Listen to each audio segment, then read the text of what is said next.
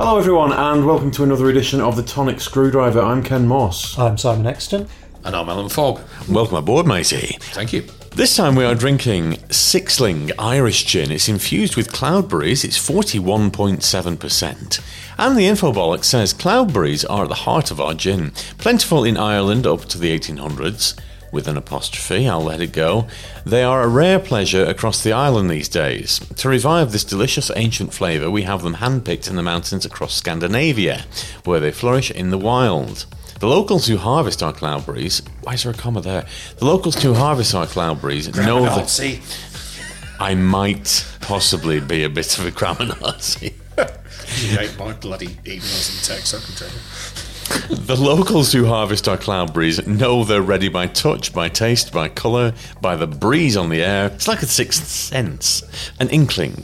That's Sixling. Combined with perfectly ripe elderflowers from the nearby Cooley Mountains, it's all about knowing when the time is right.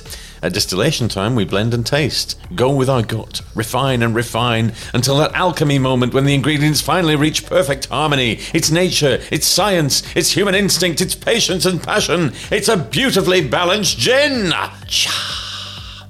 Right, well, you've certainly sold yourselves, boys and girls. Dr. Exton, nasal appraisal, please. Well, the Irish gins do chat a lot on the infobolics, don't they? So where the fuck is Scandinavia coming into?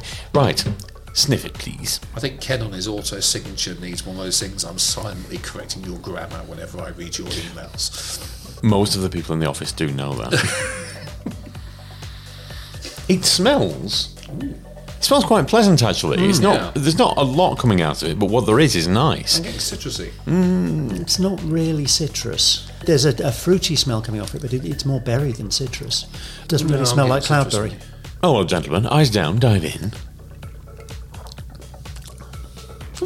What are we getting out of that? I'm still getting slightly citrusy. I'm not getting berry. It's very smooth. It's quite nice for me. It's a bit antiseptic. Oh, I'm not getting antiseptic off that.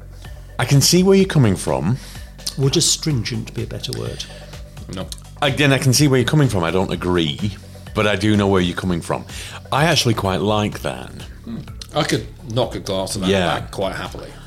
I'm not keen. Like I say, I think this tastes a bit antiseptic. It has that sort of sharp medicinal edge to it. I do know where you're coming from, but I don't... You're drinking the same as him. I tried it, thank you. Yes, but I don't want it.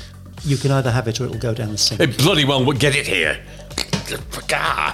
It's really not singing to you at all, is it? How many burners? 3, I think, because although it doesn't appeal to me at all, it is very nicely done and very nicely blended.